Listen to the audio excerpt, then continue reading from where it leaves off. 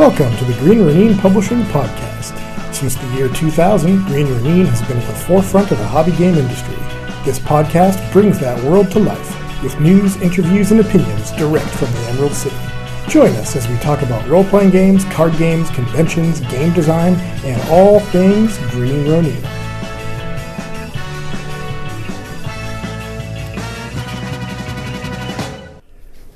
Hello and welcome to the Green Renine Podcast. This is Chris Pramis, and I'm coming to you live from Gen Con, or what was Gen Con, because it's Sunday night and almost everyone has gone home. But we are here doing a little bit of podcasting action in the Marriott Hotel across the street from the convention center, and taking advantage of some of the people who are about to get some guest shots for the show. So with me here, for starters, is Russell Morrissey, who, of course, runs EN World and also EN Publishing. Say hello to the folks. Hello, folks. So we thought it'd be fun to ask Russ a few questions about his Gen Con experience, because I believe this is the first time you've been over in a few years, right? 3 or 4 years, yeah. So did you have a good time? It's the best con ever. Ah. The thing about Gen Con is each year you get to know a few more people, so every year it gets better. Yeah, I realized towards the end of the day that there were people that I wanted to see that I hadn't even seen yet, and then I would see their heads and be like, "Oh, it's that person." I see their head, and there's just too many folks, really. Because yeah, I always feel terribly guilty. You sort of spin by people's booths and you say hello, and you feel like you're being rude because you have to move on and say hello to someone else. Yes, or while you're talking to them, 3 other people come up. Yeah, exactly. They want to do their rounds of hellos, and yeah.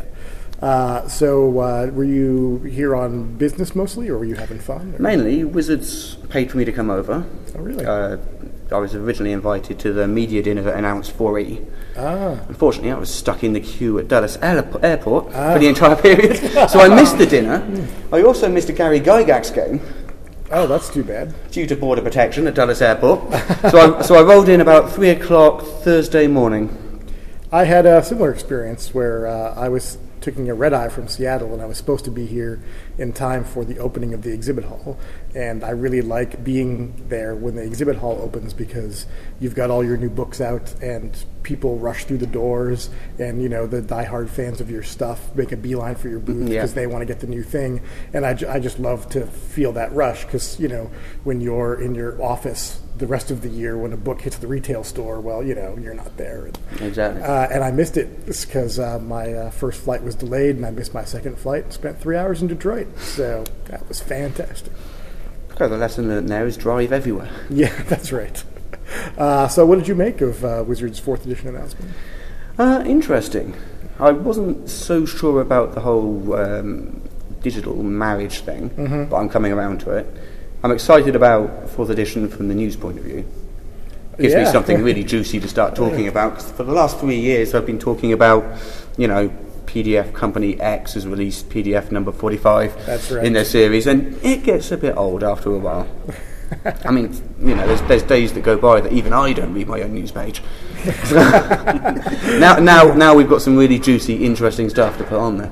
So was the website overwhelmed on the day of the announcement? I think we got slash-dotted. Oh, really? Is what happened. It went down for about 6 hours.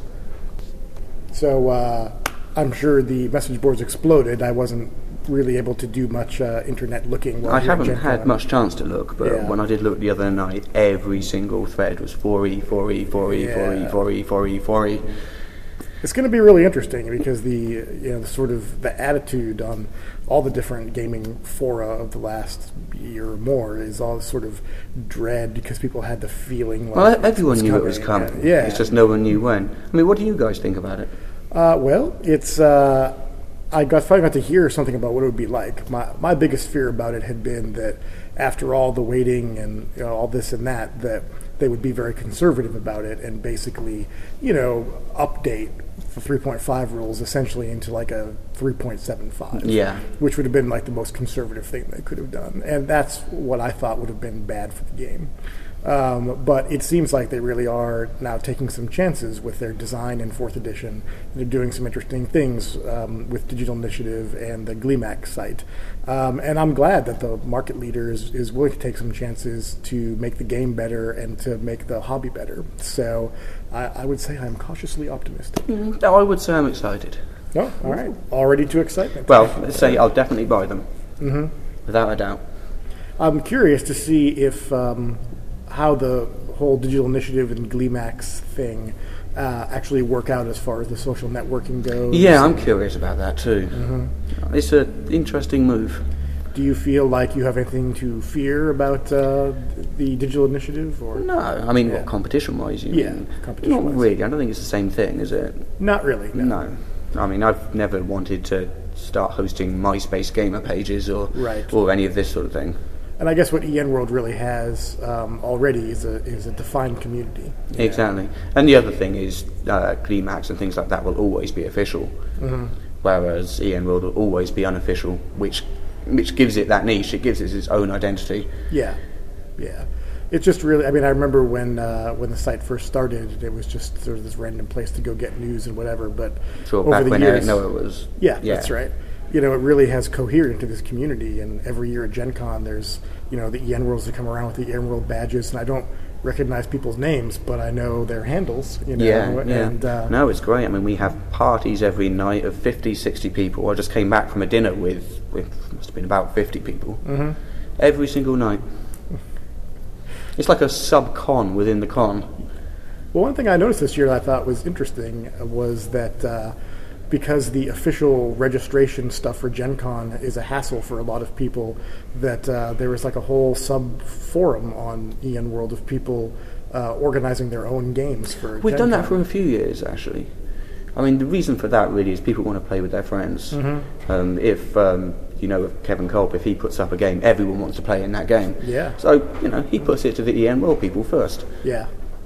His friends get first shot. But yeah, no, there's an awful lot of events, and not just games, but social events organised informally on the boards, things like that. At the Ennies booth, we have a book where people can write down pick-up games. So you can wander along to the Ennies booth, have a look at the book, see what games are going on, what slots are available. So yeah, there is like a sub-gaming organisation, unofficial and very informal structure going on at the same time. But it's a really nice support mechanism for people coming to Gen Con. First Gen Con I went to was in 1989, and I was in college and I didn't know anyone, and I just decided after all those years of seeing Gen Con advertised in the back of books and box sets and things that to hell with it, I was just going to go. Much like me my first year. And I just had to make my own way, and I had a really good time, but I didn't know a soul, and I didn't know really how Gen Con worked or anything, and it was fun finding out, but it'd be really great to have that kind of a support network on your first Gen Con of people who'd been around, places to get games, exactly, that sort of thing. And everyone's so friendly. They really are. I've met very, very, very few unfriendly people at Gen Con. It's true. Only very occasionally at this con was I buttonholed by somebody who just was going to be annoying or what have you. Yes, want to complain about something or other, but of course that's human nature, so what are you going to do? Did EN Publishing have a presence here? No, not at all. The deal with the Ennies booth is obviously we get the booth for free, but what we can't do is sell out of it. Oh, right, okay. So it has to be strictly for the Ennies. And to be honest, we don't have time to run two booths. Yeah, well, that makes sense. We've got so much to do. Yeah. So how did you feel the Ennies went off this year? Fantastic. Denise did a nice job. She does a fantastic job. I mean, I've missed the last 3 years, so you probably know better than I do. Yeah. How good a job she does. Last year. Yeah, I heard the room last year was small, hot, and uncomfortable. Yeah, as I recall, it was half the size it was supposed to be. Yeah. And it was really, really hot. And, no, it's amazing the way the whole thing comes together. Everyone is a volunteer. No one's paid to do anything. The Ennies do their own fundraising stuff. All that goes back into the Ennies to buy, banners and screens and all the bits and pieces we need to actually run the event. Right. Yeah, so, we donated some stuff for the silent auction. Yeah. it's the least we could do, really. Everyone donating their time to put on an event that's become really iconic at Gen Con. The publisher support's always amazing as well. Yeah. Well, apart from everything else, it's fun. It's a good night out. Yes. On top of everything else. And there's a bar. There is a bar. Yes. Well, I was just at a convention in England just last week, and one of the things that was very different about it was they did have a real ale bar as part of the show, and every time I did a seminar, I could go to the bar and get a pint of whatever before the seminar started, and that does not happen in America. Yeah, we do like to drink back in England. Some very. I think I should have some kind of diploma in it or something. Binge drinking. It's fun. It's good for you. Do it, kids. This has been a public service announcement from Not Green Rooney Publishing. Well, thanks for stopping by to talk to us for a bit. Problem. We've enjoyed having you, and I believe now you have some drinking to do. Actually, I'm going to bed because we've got a flight tomorrow morning. Oh, you big square. I'm spending a week in Washington, D.C. Oh, really? Staying with some friends, and then we're heading back to England in a week's time. Fantastic. Well, go to the Smithsonian. I plan to. It's worthwhile. And my girlfriend tells me I have to go and see the pandas. Oh, right. And get pictures for her. Of course. She's somewhat obsessed. What's more American than pandas? Exactly. I think you should put it on your flag. Excellent. Well, thanks so much for having me. Thanks for being here.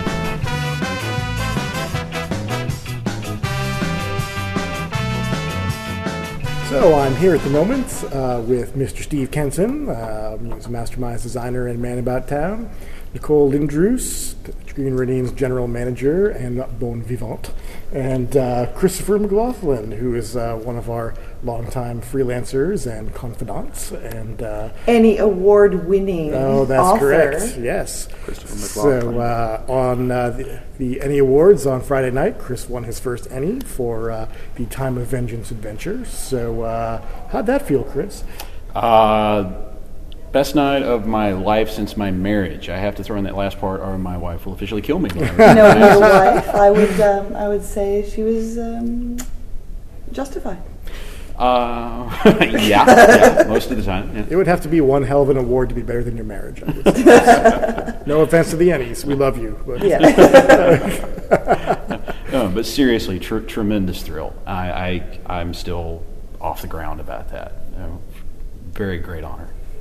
It was a fun night. And Steve, you yourself won quite a few honors that evening. Yeah, it was a great night. The Ultimate Power source book for Mutants and Masterminds did quite well at the Annies. Put in a very good showing, I believe. A record-setting showing. Yes, so I'm told. Me too.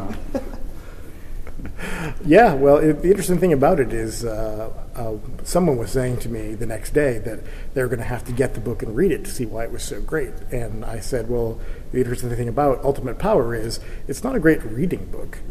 It's a game book to be used. So you wouldn't sit in your bed and say, "Ooh, elemental control," like this writing is so good. I can't wait to see how the next power ends. That's right. How could I amp that up?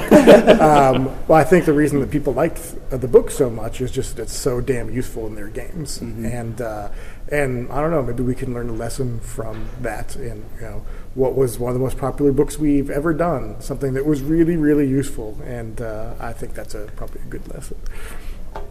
Absolutely. I mean, I think that in some regards, the Annie Awards and similar feedback from our fans, tells us the kind of product that they appreciate the most and the kind of thing that they love the most and use the most, and helps us to make better product that they're going to really enjoy. Make more useful books, Kenson. Well, we debuted 3 Mutants and Masterminds books here at the show. We had A More Perfect Union, which was Paragon's intro adventure, and Paragon's itself, and also Hero High, which is a genre book for teen supers. So I noticed lots of people snapping those up, and the approach to Paragons, I think, has intrigued some people, where it's a setting, but it's also kind of a toolkit.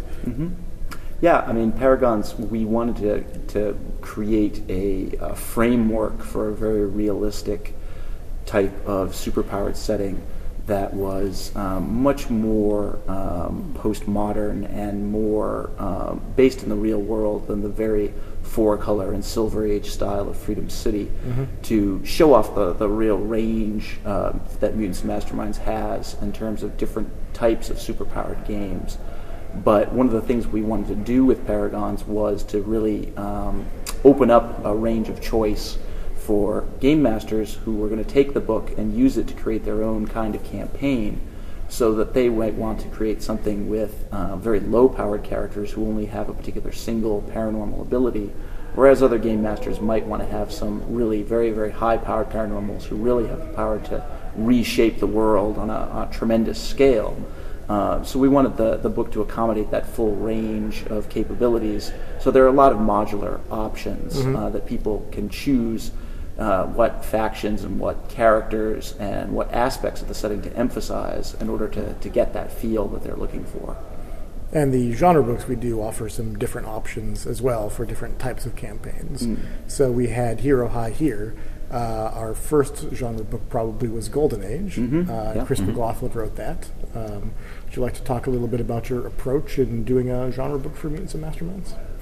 Well, every great thing that happens with Mutants and Masterminds starts with Steve Kenson. And from going from begging and pleading to be allowed to do this book to, oh my gosh, what am I actually going to put in it? It was a very, very, very small amount of panic time, because Steve gave me a great, great, great outline. And, starting with, let's do a history of the Golden Age comics.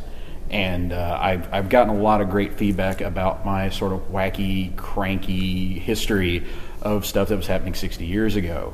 And, it was a fantastic outline. So, maybe make it clear that if it's good, it's because Kenson made it that way. It's just a question of me getting there and not screwing it up. All right.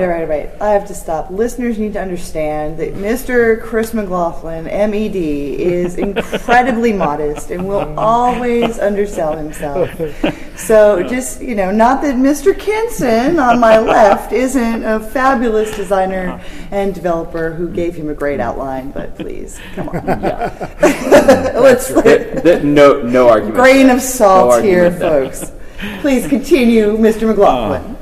But it's always been a great interest of mine, and it was great to get to try to take what I've always loved about Golden Age comic books, and try to if you're not already into that genre, here's what you've been missing.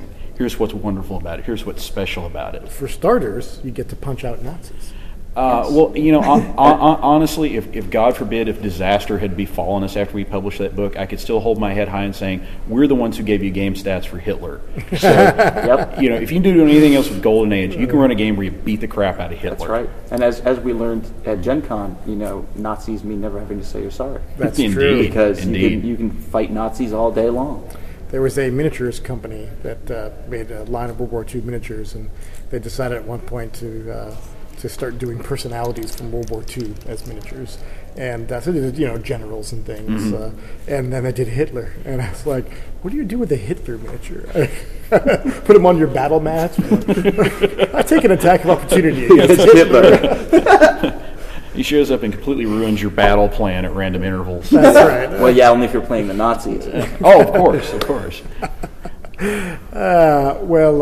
We've got Iron Age coming up, which is another genre book, and that's getting into the sort of 80s dark comics, right? Iron Age is very much in the structure and format of Golden Age, but pretty much it's complete opposite in terms of subject matter. In that Iron Age looks at the late 80s through much of the 90s era of comic publishing, the rise of Image Comics and all of the comics that followed in the wake of books like Watchmen and Dark Knight Returns, when gritty, dark, particularly violent and relevant comics were all the rage amongst publishers. And John Leithauser and Seth Johnson, who were the authors, took a similar zest in tackling the subject matter that Chris did with tackling Golden Age. A zest for vengeance. One might say. Yeah. And they have, likewise, they have a great history of the Iron Age of comics and talk about the trends in publishing at that time and storylines and characters, and then basically provide you all the tools you need to take those ideas and put them into your Mutants and Masterminds game. And they talk about setting games in that particular era of comics, about the idea of doing a modern day game in that style, essentially what if the Iron Age of comics had never ended, but simply had continued to the present day, and even the idea of sort of the Iron Age retrospective of comics like Robinson's Golden Age, which took a somewhat more hard-edged look back at the golden age of comics and said, well, what are the sort of gritty, dark secrets going on behind the scenes of this seemingly idealistic environment. So it's really a great resource for anybody who enjoys that genre. Provides a lot of, as one might expect, more detailed information on combat and violence in Mutants and Masterminds, particularly damage-dealing weapons of all kinds. Is there an armory in this book? There is, in fact, an armory in the book, and the authors took both great delight and detail in putting it all together.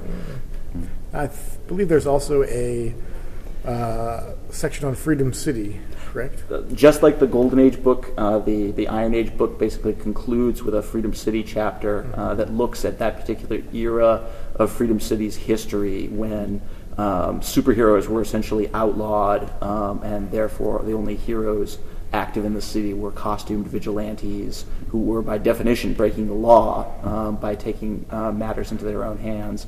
And fighting against an increasingly corrupt city government that was dominated by organized crime and secretly influenced by a number of powerful supervillains operating behind the scenes.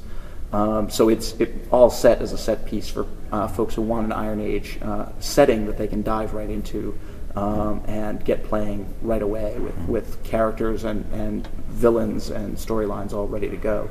So did you find taking Freedom City, which is very much kind of Silver Age-y in tone generally, and doing an Iron Age section of it to be challenging, or did it flow naturally? Not terribly challenging in the sense that because Freedom City was designed to reflect the comic books themselves, the Iron Age period of the city's history was already designed into it from the very beginning, because the history of the city reflects the history of comic book publishing. So we already knew that there was this sort of dark period in the city's history, and it was really just a matter of bringing that out and detailing it and discussing how to sort of darken up a lot of aspects of Freedom City. And it was really not terribly difficult in the sense that the great thing about Freedom City was it made such an ironic counterpoint that this city that was called Freedom City, that had such a long superheroic history, had fallen into this period of corruption where people had come to take heroes for granted and had been misled by a corrupt government and had suddenly found themselves in this terrible dark period when heroes were essentially mistrusted and forced to operate outside the law. So it, like the rest of Freedom City, it really draws its inspiration from the original comics and it takes it in what I think is a pretty interesting direction. So if Freedom City itself represents the sort of continuum of comic history, when do we do the Super Pets source book? Well, as far as the Super Pets go, Lucian Solban has already taken our first step into that territory because he did. How did I know? How did you know? His name would come up. Yeah. Because he, in fact, did a section in Hero High, which is just jam-packed with all sorts of material on doing teen hero games. He did a whole section on what he termed SPPs, or superpowered pets, because, of course, who are the most likely ones to have a superpowered pet except a superpowered kid? Well, somehow grim and dark Batman had a hound, but there you go. That's true. Who wore Batman a has it mask all. so it wouldn't be Yes. recognized. Do you think this should to be not recognized by other dogs or humans? Oh, are we getting all philosophical now? What was humans? Because the other dogs would have recognized him by scent. Dang. Thank you, Kenson. You know, which is Philosophy why master. which is why he also doused himself in that cologne.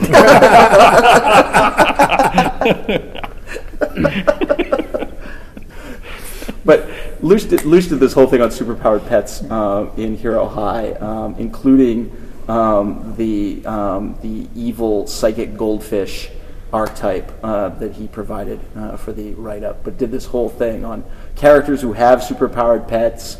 And, you know, if you want to, characters who go around collecting superpowered pets in tiny little balls. Not that that resembles anything. Balls are just more convenient. Really. Yes, really, just to carry them around you. So we've already got the seeds of that for that occasion when we finally want to do the full blown superpowered pets source book for M&M. That would be what about year 8? Yeah, Second yeah, edition? thereabouts. You're giving away our long-term plans. Oh, I'm sorry. Year 8, scraping the bottom of the barrel. That's when Chris finally gets to do his long-awaited Red Bee adventure. Oh, it's written. It's ready to go. Call me.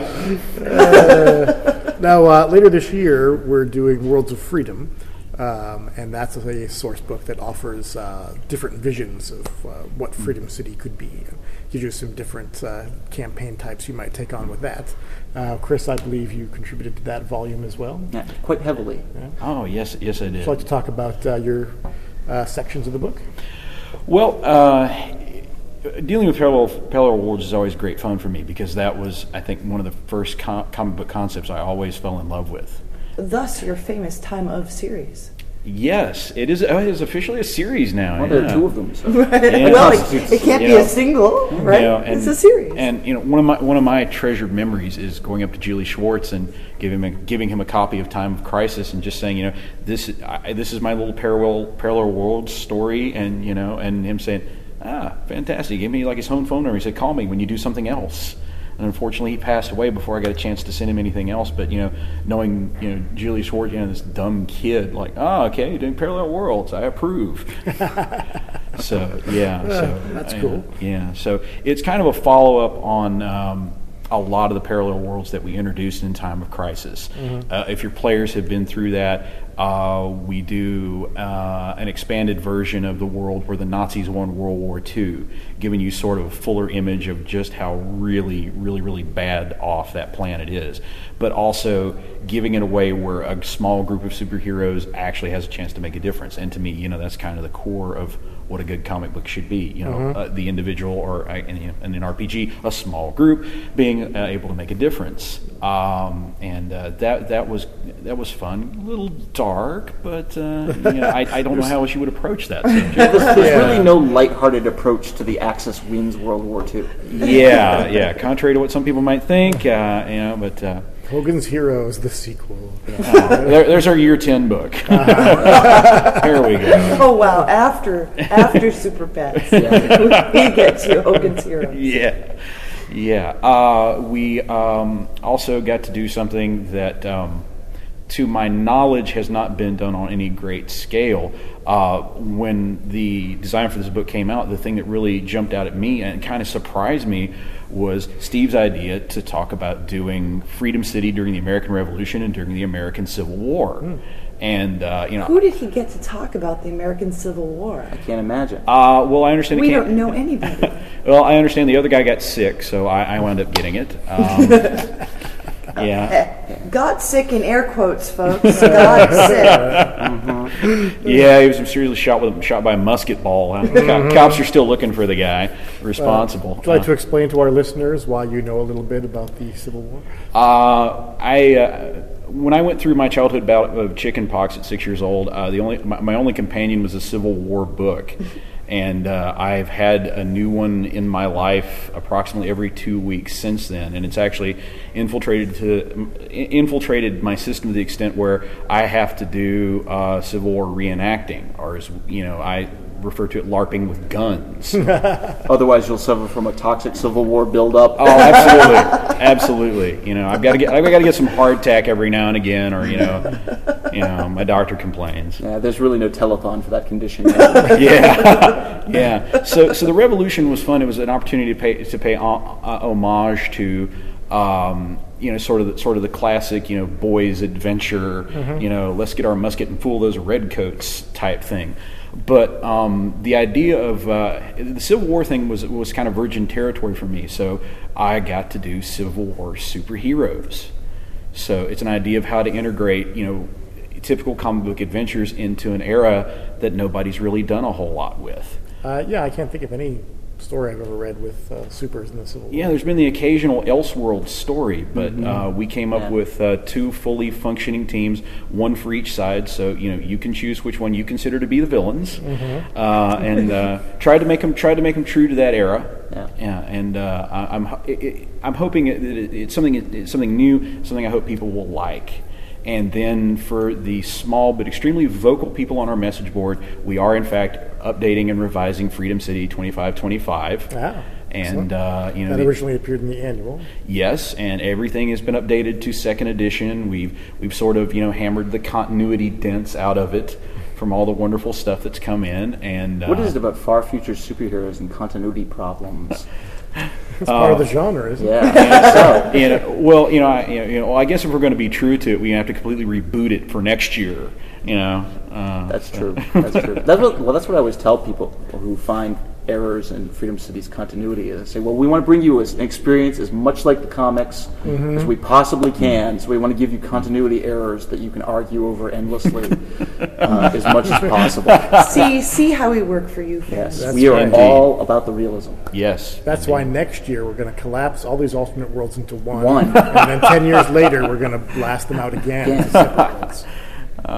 And the last thing I did was we also did a short update on the cult favorite Earth Ape, our planet of superheroic monkeys. What right-thinking person doesn't want a world of apes? Yes, including our favorite new Earth Ape villain, the sinister Egyptian sorcerer Marmoset.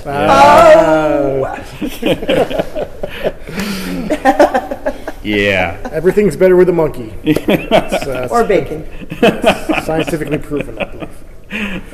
Is that all the settings in the book? Or no, actually, Chris did a number of settings in Worlds of Freedom, but the book has a total of 8 pretty meaty setting chapters, each covering a particular setting, as well as a sort of grab bag chapter of short write-ups of a number of various other settings that were best just sort of summarized briefly. So in addition to the ones that Chris worked on, we also have a chapter called Freedom by Gaslight. That's a late 1800s Victorian era Freedom City that also touches upon the Wild West era in America. So you can have a mixture of elite, sophisticated European heroes and Wild West masked cowboy characters, and consulting detectives and proto pulp heroes active in Freedom City. I prefer my supers gilded, please. Well, it's interesting because one of the big hits in Europe in that era were those American traveling Wild West shows. And all very the popular. the American dime novels. You guys are hitting on my Chautauqua experience now. Now I have something to say. No, I don't. It. No, I don't. And then we've got a future Freedom chapter that is just a couple of generations ahead of the present in Freedom City, rather than the hundreds of years of Chris's galactic Freedom setting, where Freedom City goes through another sort of Dark Age cycle, and you have a sort of near future cyberpunk-esque style of Freedom City with the next generation of heroes, and you find out some potential future fates for characters in present-day Freedom City and what becomes of their descendants and their inheritors. So now, do we have as a villain a cyborg Dick Cheney? I wish I could actually have time to rewrite that. Well, you have to bear with Steve. He's new to the cyberpunk genre. So That's true. As long as I'm working on cyberpunk that doesn't have any elves in it, I'm lost. I was going to say, what do you mean? Steve made his name writing Shadowrun. Well, as anyone will tell you, that's not cyberpunk. Oh, I see. Because it has fantasy things in it and stuff. Bah, I'll fight anyone. Come on, anyone. I'll fight you on that. I guess everyone's just been fooling themselves for the past 25 years. I guess.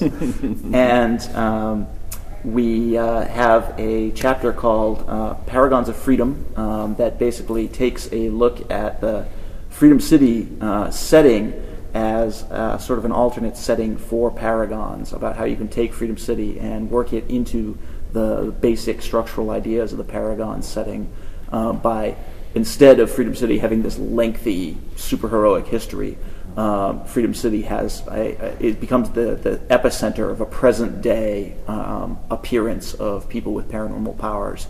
So it presents different modern and postmodern spins on a lot of the Freedom City characters. How would they be different? Much like a lot of the comic book reboots of a lot of their characters, where they take the approach of, well, what if this character's origin took place today rather than in the silver or golden age of comics? And so that'd be like Ultimate Freedom City? Yeah, what you might call Ultimate Freedom City. And we've also got a chapter from Scott Benny, who did Agents of Freedom, that expands and fleshes out the Terminus, which is our big dimension-devouring threat in the Freedom City Omniverse. And featured in Time of Crisis. Featured in Time of Crisis, as a matter of fact. And Scott does a great sort of Kirby-esque riff on the Terminus and Omega and all of his various lieutenants. And anyone who likes a lot of the Silver Age, Negative Zone, or Jack Kirby's New Gods, Fourth World stuff will just love Scott's treatment of the Terminus, because it's a lot of fun and really both menacing and wacky all at the same time. And we pretty much just wrap the whole book up in a chapter that talks about, in general, about the mechanics of dimension travel and how to get characters from world to world, as well as a number of series frameworks for omniversal games of Freedom, Mutants and Masterminds and Freedom City games that are focused on dimension travel and characters doing a lot of world hopping, whether they're the anointed guardians of time who are supposed to be going around fixing different problems in different parallel worlds, or that always works. Yeah, because that always goes well. Or they're simply time lost and shifting uncontrollably from dimension to dimension, trying to find their way back home and encountering all sorts of adventures along the way. So it'll be a book with a little something for everybody. Sounds like it. Speaking of Scott Benny, I noticed here at Gen Con that his campaign setting Gestalt had finally come out. I talked to him about that. Yeah. I hadn't seen Scott in person since was it Danny's last year or 2 years ago that he 2 won. years ago, I he think. won. Yeah. And that was the last time I had seen him. Mm-hmm. So this is a campaign setting that Scott's been working on for at least 10 years. Yeah. I Yeah, remember and seeing a draft of it a long yeah. time ago. And we were has- talking about it yeah. 2 years ago. and so. has been Scott's home campaign for even longer. So he's putting out, I believe the version that came out here was for Hero System, but he's going to be doing an M&M one through the Superlink program. Yeah, that's right. So it'll be available for M&M fans a few months, I think. I think they're talking about sometime later this year. Is that Blackworm who are doing that? Yep, that's Blackworm Games, the folks who did the Algernon Files and Fires of War for M&M Superlink, are the publishers for that book. And the timing on Scott's publishing of Gestalt is actually fortuitous, because a lot of the approach that Scott takes in Gestalt is very much in harmony with a lot of the ideas in Paragons, and the two of them actually mesh very nicely. So it would be very easy for folks to borrow a lot of characters and ideas from either setting and use them in the other without too much trouble at all. So I imagine that once the Superlink version of Gestalt hits shelves, that M&M fans will find quite a lot that they'll be able to use in pretty much any campaign they want, but that will work especially well with Paragons. Well, that is some good timing. It was one of those things that I wondered if he was ever going to make it finally happen. And I know. It's great to see that, after all these years, it's coming out. Absolutely.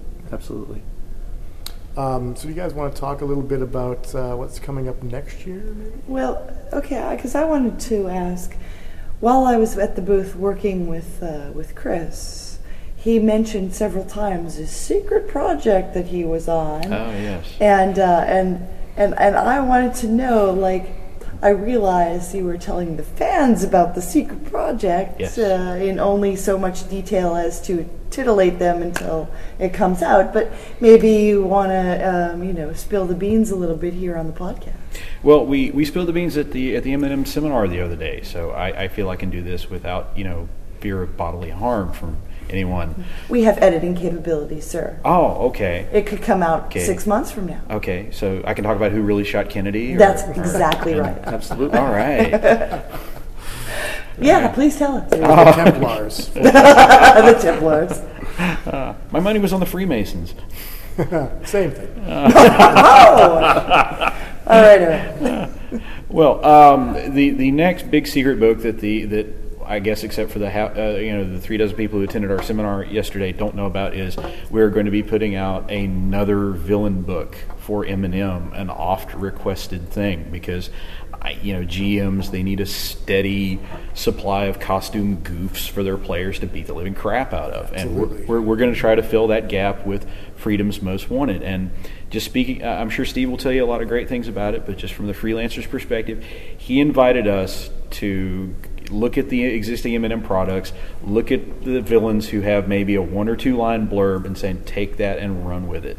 And frankly, I can't wait to get home and hit the word processor and kind of put my stamp on these wonderful seeds that Steve has planted thus far.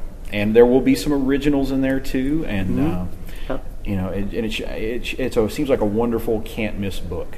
I think this might be finally my chance to do my long dreamed of villain, Captain Yemen, defender of the oil fields.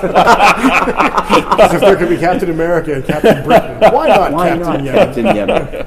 To all our Yemeni fans. I think as long as he doesn't... He's kidding. I think as long as he doesn't have a scimitar and ride a flying carpet, we'll be okay. I really imagine that he would shoot oil out of his hands. Yeah. And his enemies would all be, oil companies that wanted to harness him and just have him spew an endless amount of oil. Start writing. Well, listeners, if you demand it, it shall be done. But I imagine Captain Yemen will remain slumbering in my I think at this point we must demand that Evan put up a poll. Should Captain Yemen live? Yes. And Evan, make it so. And if the fans demand it, we will make Chris write it. Well, on a more serious note, Steve, what else can you tell us about Freedom's Most Wanted? Well, like Chris said, Freedom's Most Wanted is going to be a combination of taking a lot of the characters that have been only mentioned in passing in some of Freedom City's extensive background material, and finally bringing them to the forefront and fleshing them out and providing some detail about who they are. As well as a number of new characters.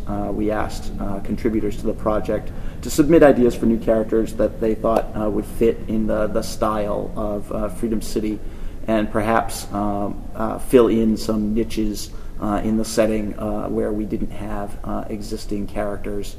And I've gotten a lot of fun proposals and ideas and also in a particular comic publishing trend, a number of writers who want to take long retired characters from the setting's history who were mentioned as active villains 20, 30, 40, 50 years ago, and resurrect them in a modern version, either somebody who's adopted that name and motif or is in some way related to that original character, to provide sort of a modern continuity to those characters in the setting. So I think that'll be a lot of fun and add some interesting depth to put those characters right into the setting.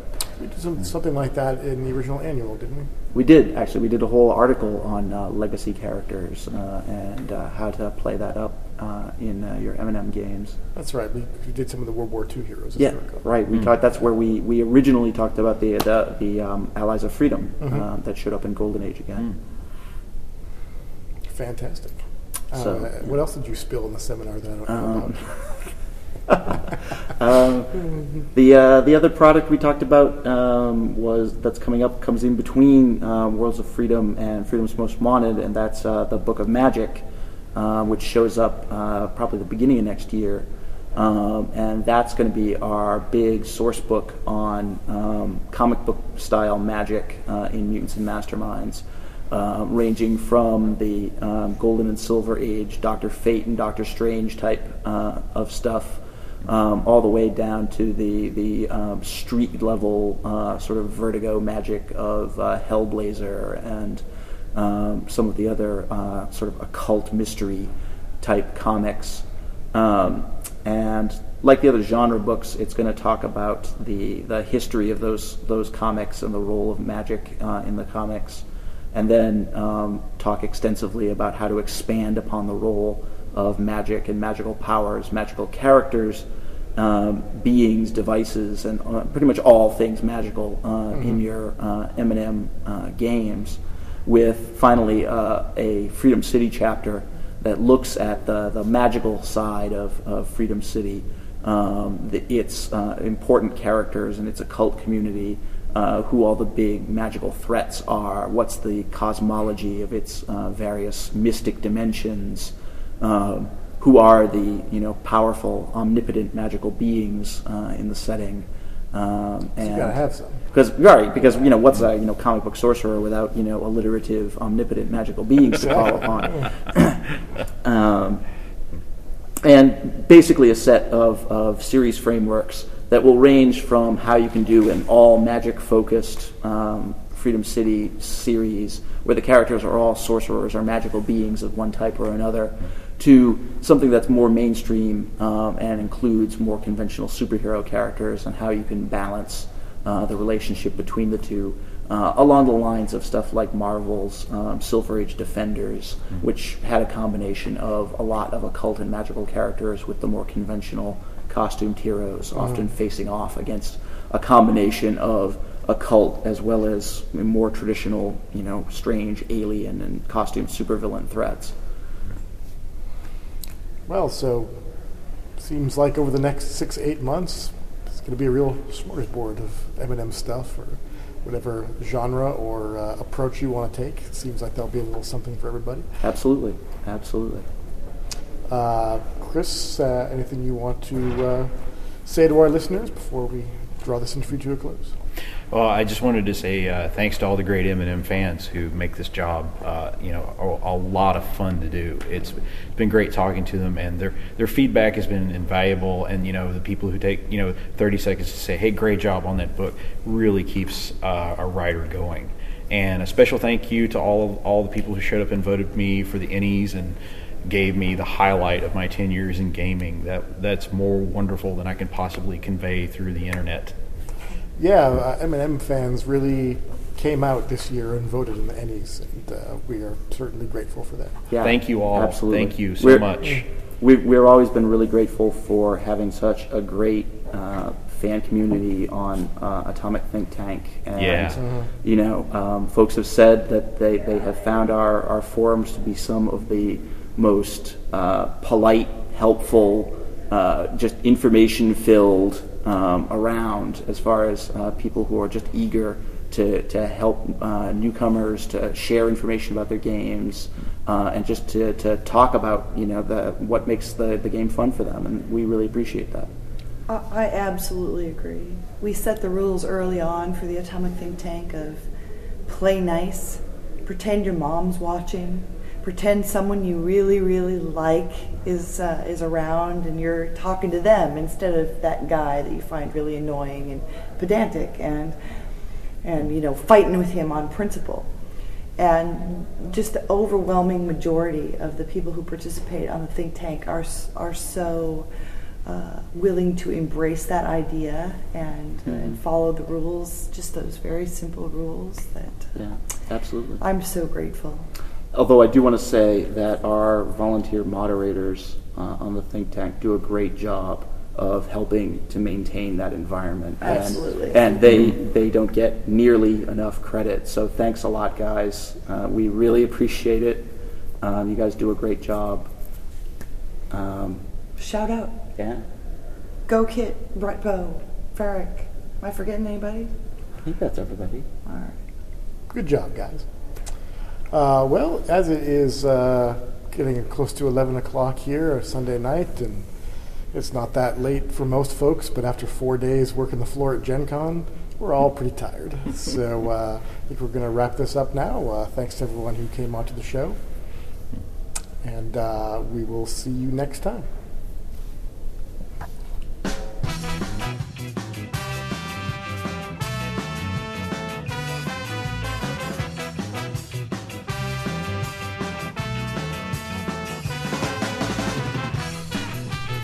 This podcast is copyright 2007, Green Ronin Publishing. Music by Bomb Scare, courtesy of the PodSafe Music Network.